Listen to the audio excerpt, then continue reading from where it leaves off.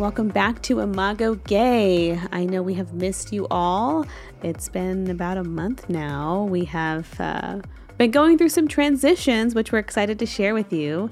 And we have slowed down the number of podcasts just because it hasn't been sustainable. Maybe we could do launch of season 2, part B. Yes, launch of season 2, part B, as we slow trickle our way through the year. I mean, if you guys want to hear more of us more than once a month, let us know. We know we definitely are willing, but we've been having some exciting news, and maybe we can use our own experience of what we're going through right now to relate to others who are in transitions.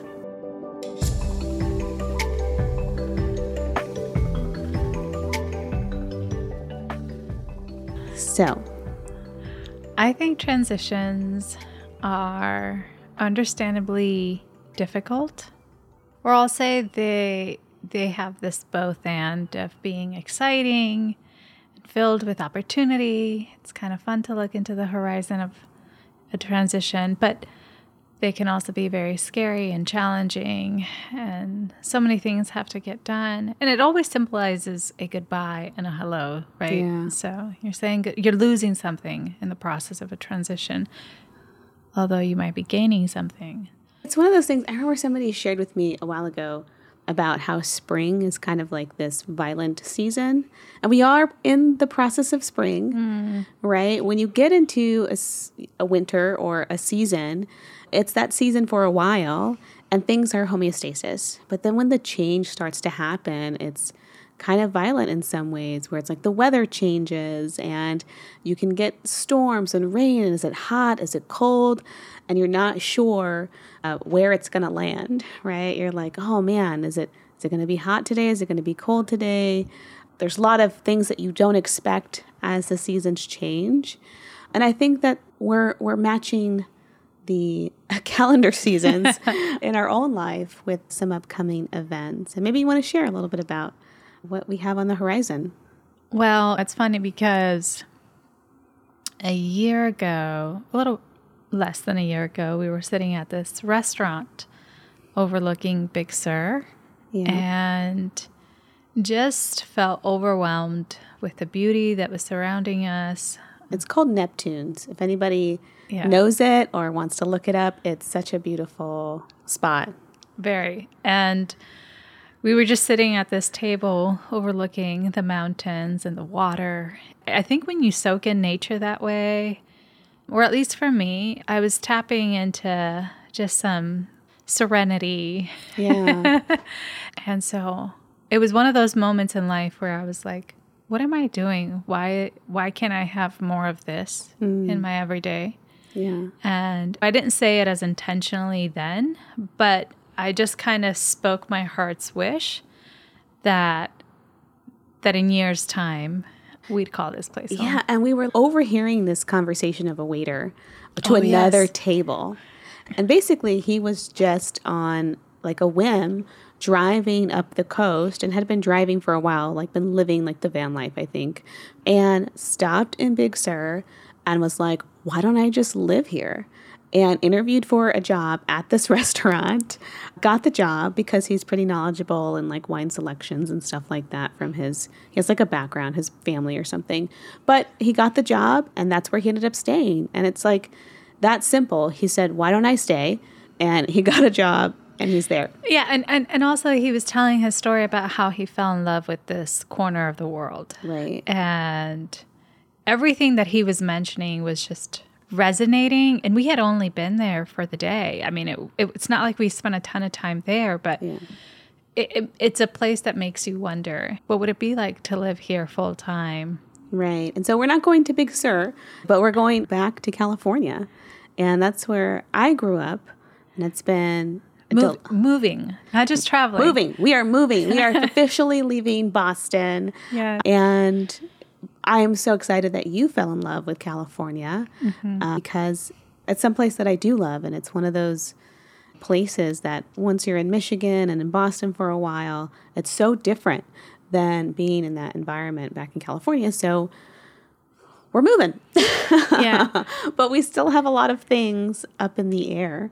The transition happened a lot faster than I think we both anticipated. Yeah, there was no way of knowing that it was going to happen so quick. Yeah. Because California, I don't know why, I had only been there 2 times when I realized this feels like home. And it kind of combined my worlds. I had lived in Michigan for a big portion of my life, and I grew up in Puerto Rico. So just kind of meshed these 2 worlds where nature, tropics, but also the pine trees of Michigan were all in one place. And then the people, I think the people was what made the difference. Yeah. West culture is definitely very different than East Coast culture, I know. And we still have a lot of unknowns. But maybe we can talk a little bit about what sparked the transition. Yeah. So can I tell from my perspective first? Because I'm just curious if this resonates with you, because when we talk about transitions, I think one thing that I've been trying to hold myself to is not staying in relationships to the point that they get bitter, like knowing the right time to leave. And it sparks you to take a journey and to figure out, how do I fix this? Or is there someplace else that I need to go? And I think we began to follow those kind of yearnings of saying, like, something's not exactly what I was looking for. Like, there are different areas that led us on a journey of seeking a new homeland, so to speak. I think we have this honeymoon period with Boston because during the summertime, it's a really special place. Very magical. The weather is great. Yeah. Yeah, and it's sunny, and we have a great view, and we're close to a lot of the attractions. Sit by the pool. Yeah. Yeah. So I think in the summertime, we forget and are not as disgruntled with the city. Yeah. But I think winter hits, and all of a sudden you're kind of cocooned and going from your apartment to your workspace, and everything else just requires this extra layer, literally, of effort, because you have to, for us, we live within walking distance of most places. So I think getting into the cold weather, even with our amazing jackets and boots and gear to brace it, it's just very discouraging. And I think we both thrive in being outdoors and being around people. So it could just get very claustrophobic. Yeah. And you mentioned that not realizing how much nature is a part of your spirituality. Mm-hmm. And I think California definitely has a better like city to nature ratio, or at least we would be able to access it more than we do here. Well, here's the thing. I think my spirituality, in the absence of my Seventh-day Adventist package, when I gave up the space that was the container, the function of church is to create that space of gathering and finding God and community. Nature really took on a big part of how I felt connected, both to the sacred and to others and to myself. Yeah. I know connection to be the very definition of spirituality. So just started to realize that I needed to feel more breathiness, and that I longed for spaciousness and openness and places that slowed down the beat for me. Yeah. And I think being in the mountains, or just being in a car in a highway where there's music green and just your thoughts, and like it's so easy to just be in a meditative space. Yeah, and I just didn't realize that I positioned myself in the center of the city, while convenient and efficient and very practical, really functioned to eliminate or rob me of the spaces that felt like breaks in between. Even the commute. I think, yes, there's an advantage that I get to walk to work within 5 minutes. Yeah. But I found myself even craving the time that my colleagues had to sit on a train for 20 minutes straight. Yeah, and decompress. And decompress and not have something else. I think I didn't realize that I had shortened all of my tasks. So now that I can accomplish a million things in one day, but where is my pause? I just found myself really longing for a different rhythm in general and a different scenery. I think transitions are really hard for me. And I think that that's something I'm trying to get better at recognizing early. I think the times where I have been hurt the most is I've stayed too long in the uncomfortableness at a time when I should have moved on already. And I liken that even to my situation with the church, staying institutionally at a time when we were growing apart. It was something that I've also heard from other people who, especially LGBTQ, they're saying, I just stayed too long. I stayed too long in this relationship. I stayed closeted for too long. And then it made the relationship bitter to the point that now I have trauma that I have to undo. Mm-hmm. And I think transitions are so scary because you don't know the way forward. I do think it has sparked for me a bit of existential crisis, and we'll talk about that in a moment. But just going back to transitions can be so scary because of the unknown. And sometimes, like they say, better the devil you know than the devil you don't. And wanting to get better at just needing a soft tap on my shoulder and not a shove out the door before I move forward. Yeah. I think you're saying some people stick around in situations that they outgrow or that no longer benefit them simply because it's too scary to face the what if of a different scenario than to at least know what you're working with, even if you're not happy. And I'm that person. Like most of my relationships, I can look back, and I've told myself this for almost like 6-7 years now, which is have a light foot. I know transitions are hard for me. I know I will hunker down because I just don't want to face the unknown. I know I will let myself endure hardship that I don't have to just because transitions are that frightening. You seem to be able to transition a little bit easier than myself. Wait. Because I think you're talking about something that I actually encounter a lot in my patients. Getting a new diagnosis or having an injury that completely alters the way that you've known to live is a transition that sometimes happens with some warning and there's time to prepare, and sometimes comes out of the blue and it's shocking. Yeah. But I don't actually know many people that find transitions easy. I think people adopt different coping mechanisms that make them seem more resilient, right? I think for me, of course, there's a lot of excitement around a transition. That's not to say that that kind of attitude has not been learned because of heartache from the many times I've had to move.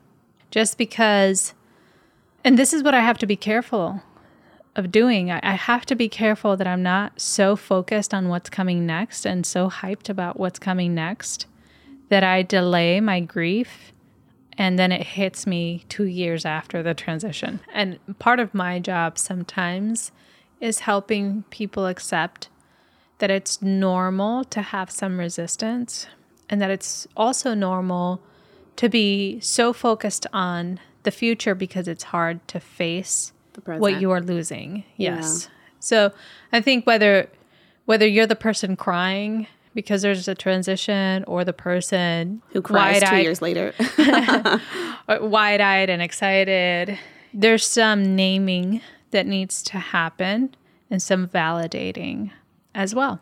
So yeah, I can relate to that. I sometimes am surprised at how out of touch with my emotions I am.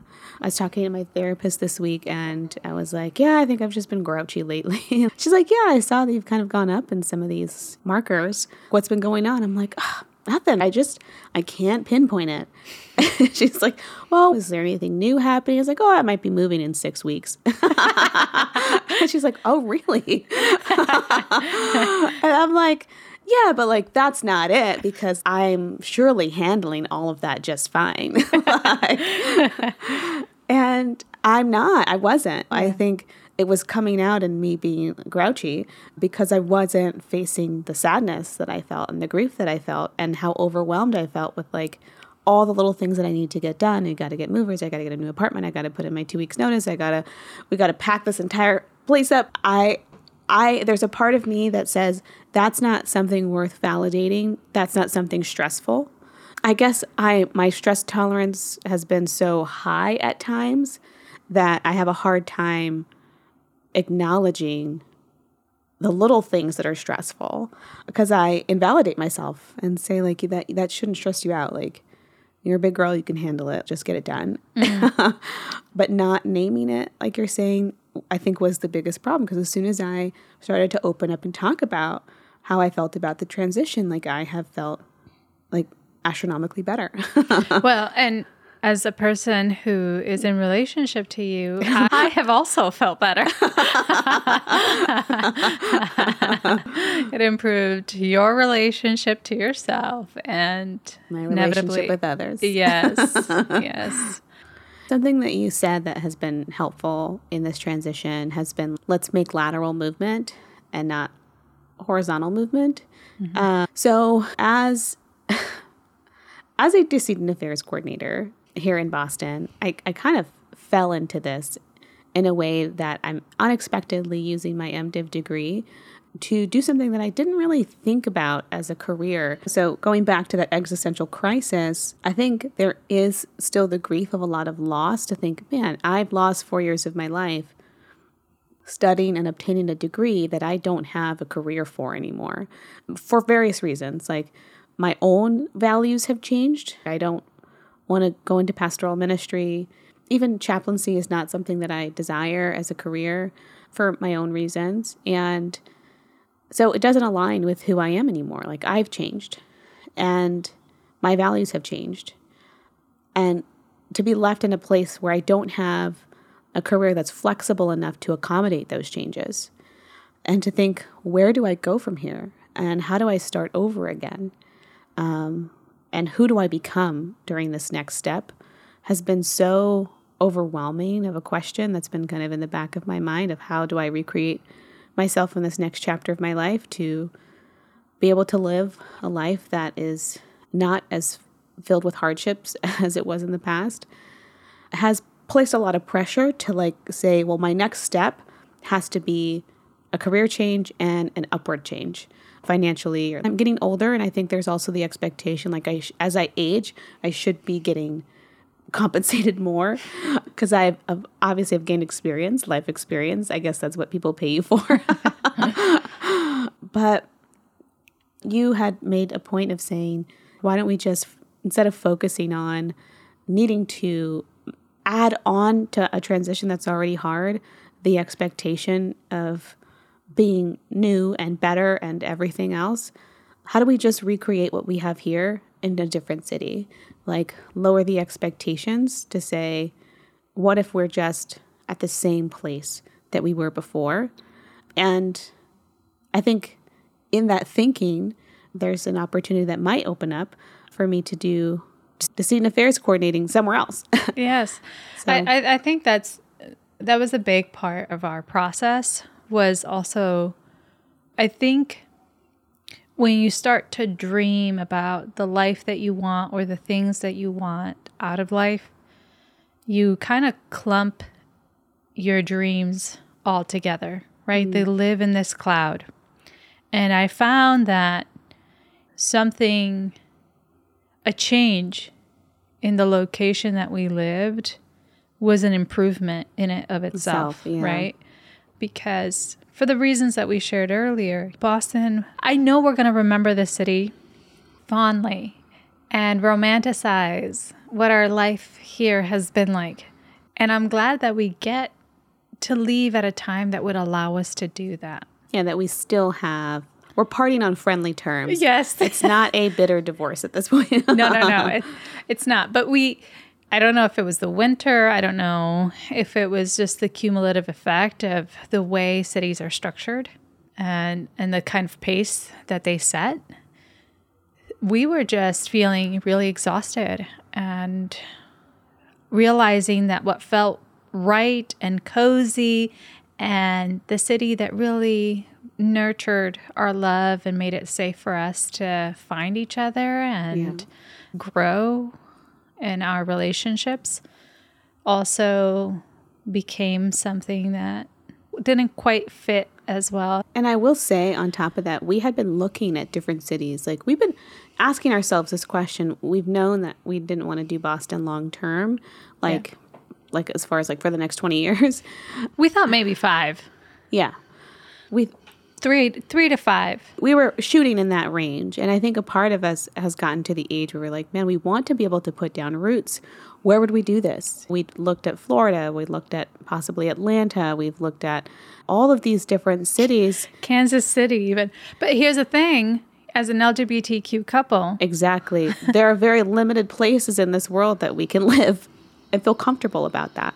That would allow us to be together the way that Boston does. Exactly. And that was something that we had to factor in, that a lot of the places that we would feel comfortable and safe to be out on a date in public or holding hands in public or like really kind of limited our choices to like the coast, cities on the coast, Boston, New York, Washington, D.C., Miami, and then the other coast, Seattle, Portland, California, San Francisco, Los Angeles. Like we didn't have as much as we were like, man, the cost of living on the coastal sides is so expensive, but we can't afford a life in like middle America because it wouldn't feel comfortable.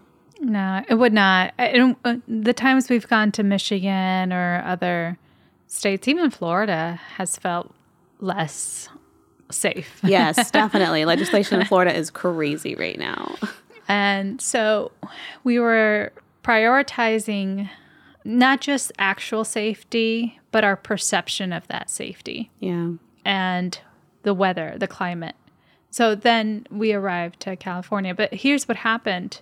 California is one of those pieces that's clumped into the dream cloud. Yeah. And every time we would think about California, it would also mean, well, this is the house I want to have. Like, could we afford that house? Right. And we don't have $1 million to buy this house right now.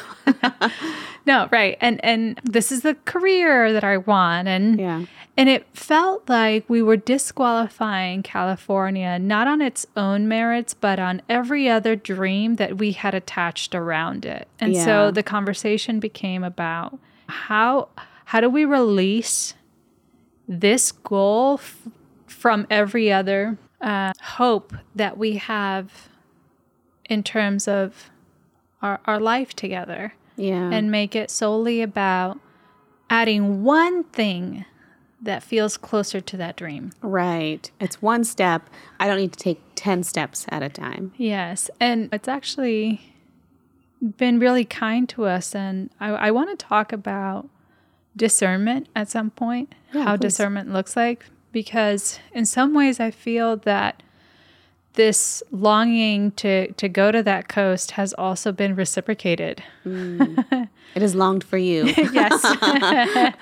Or there's been this meeting. Yeah, like I think in my upbringing, I was always taught to pray to God every time I wanted something and to really wait for God to speak to me. And I never really knew what speaking to me would sound like or look like. It seemed that for every person around me, it was a different experience. For me, I always felt like I was navigating a broken compass with how I was waiting for God to speak to me. And that's not something that I've come to really understand until recently, when I've realized that my discernment process now is less about asking God to open a door that he thinks is the right door for me, because it raises questions for me around fatalism. Is everything predetermined? Do I have any kind of agency over my life? And this question about volition. I'm using language. I think sometimes when I'm talking about an old theology, I stick to the pronouns of the old theology. Yeah. And then when I apply it to the me now, I change it up. But Yeah, that makes sense. yeah. Right now I'm raising a question from an old theology, right? And I've arrived to a new understanding. But that was the question. Why would a God who is so interested in preserving my individuality and my creativity, my independence, my volition, would also ask me to cede it every time a decision in my life arose? Yeah. And it's one of those things that's like, and I was talking to somebody this week about this, and they were asking about how I go about this process of discernment. And it is very much along the lines of, I can remember the time that I feel like I was the most malleable. Yes to anything that I felt was the voice of God, the most devoid of my own volition, the most kind of emptied of my own will. That was the time that I was the worst off mentally, emotionally, spiritually, financially. And I realized, like, I can look back and say experientially, the time when I was supposed to be the most holy is not a time that I felt cared for by the presence of God. I mean, the time I felt the most ready to serve in any capacity was a time that I physically suffered and mentally, emotionally suffered. So I can't look back on that time with a romantic view and think that is how life should be lived. Yeah. So along your lines is like, yeah, there is this need to engage the will and to want something.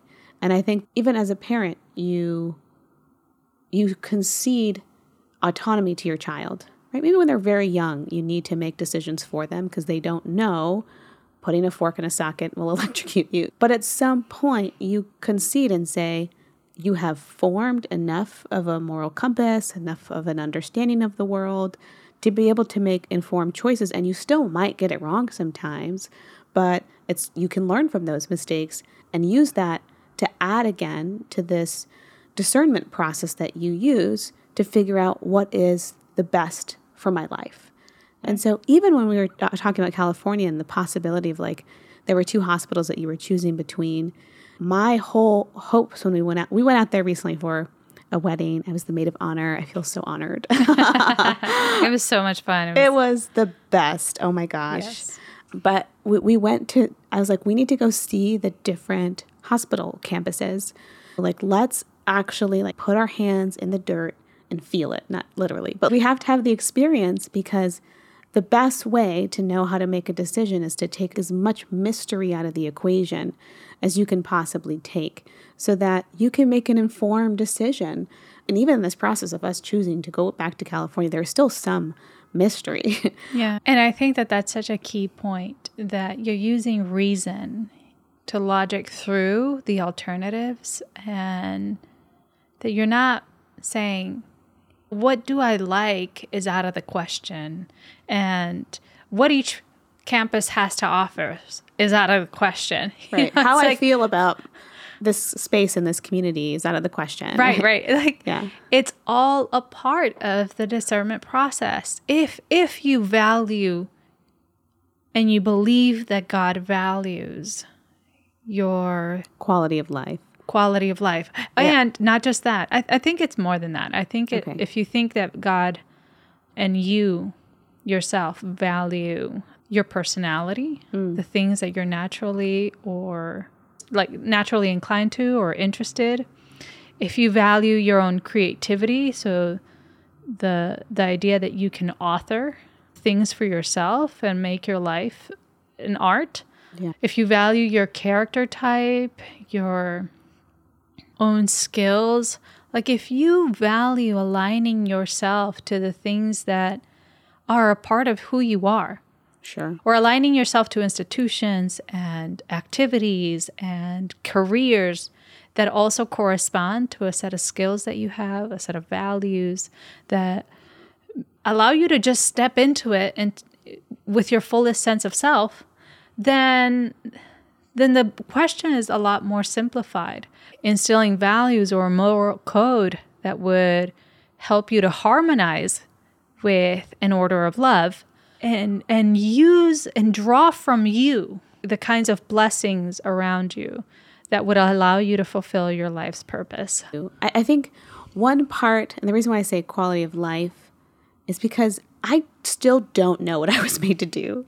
Yeah. And I think I spent a lot of time in my life trying to discern that.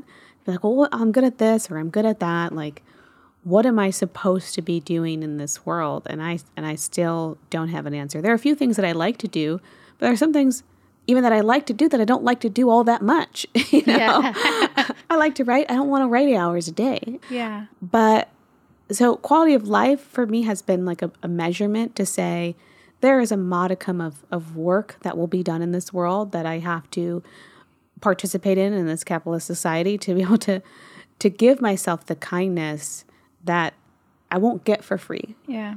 And I do think that there's also like a way that I can trick myself into seeing suffering as a virtue.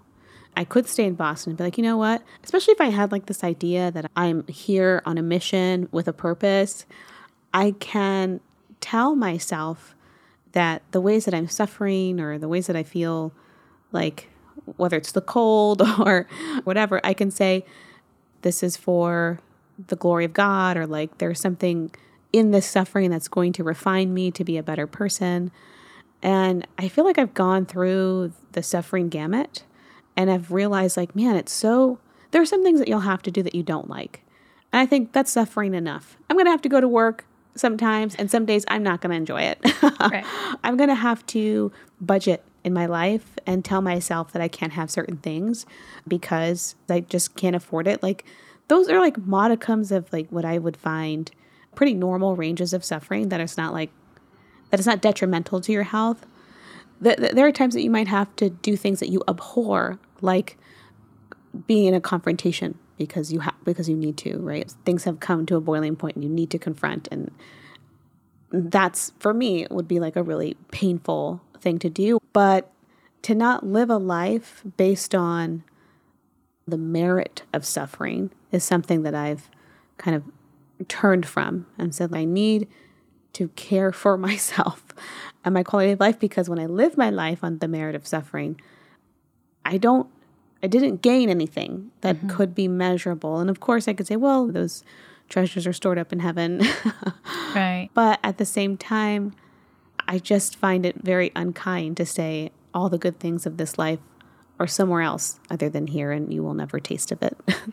You're talking about suffering or mission, right, is very natural because those images of Christ on the cross are kind of very central to the Christian ideology. Right. Yeah. I think I'm most grateful to my queerness and maybe even my role in spiritual care for this dismantling of suffering being intertwined with mission. And can I say, Peter, in 2 Peter, I believe he says, those who suffer without a cause are blessed. There's some suffering that's unavoidable. If you want to see Jesus on the cross, it was unavoidable. Like there was no way for him to have removed himself from that moment. You bring up a great point.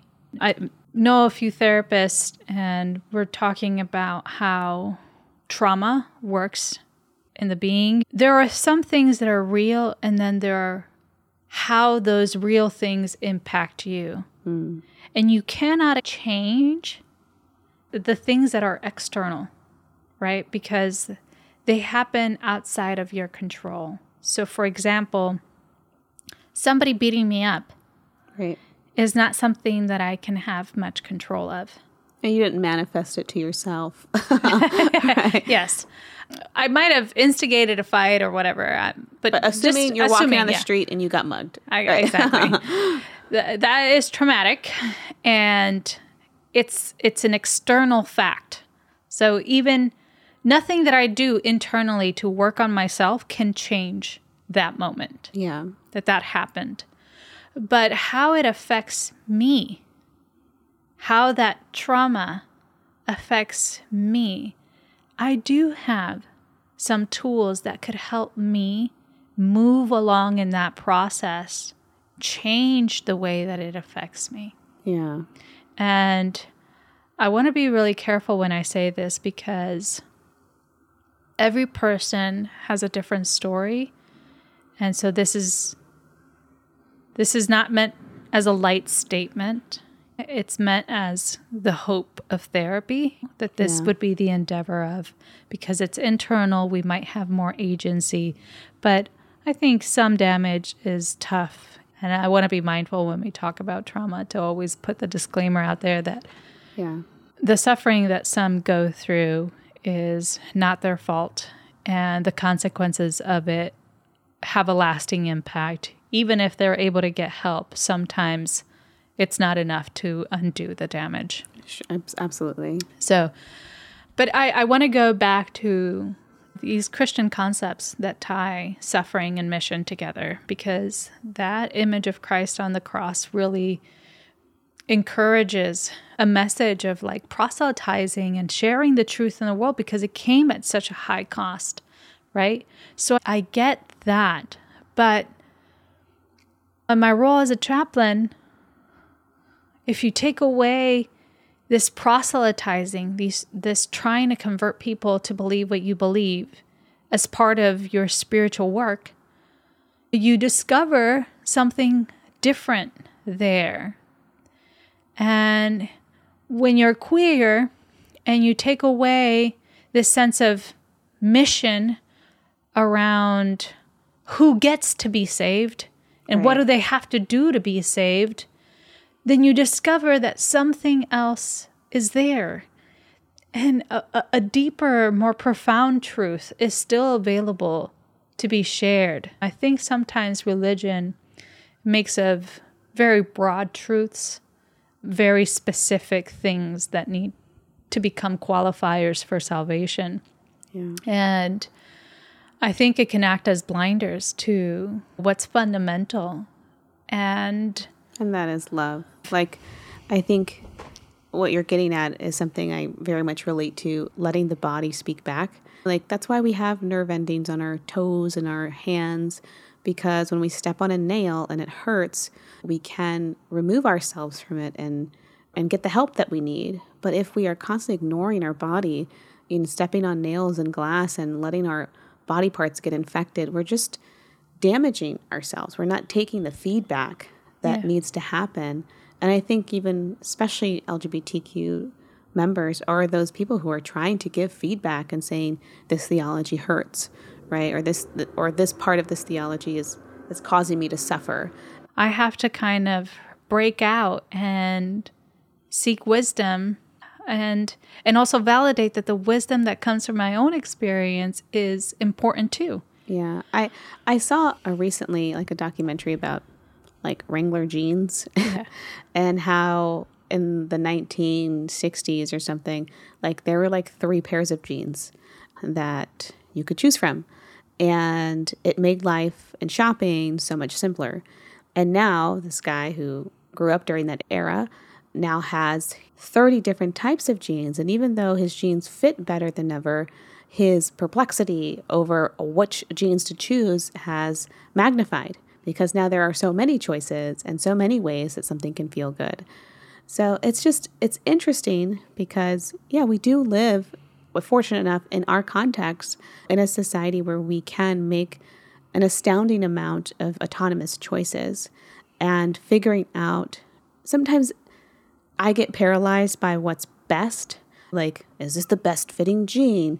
Is this the most is this the optimum that I can go? But you came from a culture that told you the best answer for everything there was a right choice, that there was a capital T truth, that does exist. So to undo that and say there are multiple genes that fit me and that they're all great. They're all good, and there's probably not going to be a best. And searching for best might actually be more crippling because I have all this anxiety over, is this a second best fitting gene? And then realizing that best could be best in this minute. And in 2 minutes, the best gene could be a different one. Yeah, you know? I can give myself that room to grow and to change. And it still be maybe lateral change rather than like progressive. Like that sometimes you're choosing between two really good things, not between a good and an evil. Right. And just to kind of reflect on a conversation I had this week as we kind of wrap things up, they were asking me like, am I part of a church? And like, if I move back to California, will I seek out that type of fellowship? And I was like, at this moment, the answer is no. And it's not just because of what happened over the last couple years of like me coming out as bi and really feeling very pushed out of the church in that way. And they're like, well, why can't you just go to like another church that's like affirming? And I'm like, maybe there was a time where that would have felt like enough, where just being around people who wanted to celebrate God or talk about their spiritual journey. But it also feels like you're asking me to do more of the gymnastics than for you to have to do the gymnastic or the institution. And I feel like it hasn't been just the last 2 years, but it's been over the last 10, 12 years that I can see myself 12 years ago be in a place where I was wholly without volition. I was the most submitted that I could possibly be to God, and really going off of whatever it is, God, that you tell me to do. And what it ended up being is because I didn't have my own will that I wanted, I ended up being very vulnerable and at the mercy of somebody else's will. Somebody who put on kind of a spiritual leadership role, who did know what they wanted, was able to take advantage of the fact that I did not. And so even the things that at one point I thought was a holy thing, to not have will and to listen to the voice of God, really just puts you at a vulnerable position for stronger personalities to come in and move you in a direction. And 10 years you're downstream and you're like, how did I get here? And something that I really appreciate about our relationship is like, I don't feel like we have a strong will over one another. I don't feel like you have a strong will over me. And I feel like we have two independently developed wills that have to come together and talk things out. That no one person is underdeveloped in that sense, where the other person could take advantage of them and move them in a direction. And so 10, 12 years has been a process of me transitioning and developing and moving into a new kind of spiritual relationship, one that has gone through many different phases and recreations. And it is funny to me that I feel like the more that I gained a self, the less compatible I was with church. Like I could fit very well within the local scene, the more devoid that I was, and the more that I grew in my own sense of the innate value of women and women's equality, and then moving into my own acceptance of my sexuality and marriage equality, that became the divide, that there was no bridge to bridge. Yeah. And so, but what's interesting is like, now that I have a strong sense of self, that it really isn't compatible with these former communities. But I don't find myself with a lack of spirituality. I still find, even more so, this path of growth with God and finding humor and irony and even scripture in just the everyday. So, yeah, I love that you're saying that. And maybe at some point we'd have the chance to kind of delve into the structure of our relationship in defiance to a hierarchy within a relationship. Like there is no head of this home. Sunny, my dog. He really is. He determines when we get up, when we eat. He's looking at us right now like he's ready for his snack. You taught me a lot about the importance of gratitude in our spirituality now. So I think the equivalent to gratitude, which is focused on things already in the present or in the past, would be humility for things that are still in the future and ahead, that I know this is not something I can just attain.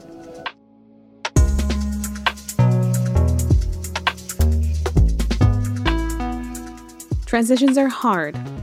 And so whatever stage of transition that you guys are in, I know it's springtime. We are in the springtime of our lives, and some days it'll be warmer, some days it'll be colder, but at some point the season will change and there'll be a period of normalcy for a while. Spikes are normal. Spikes are normal. But we'll return to our baseline.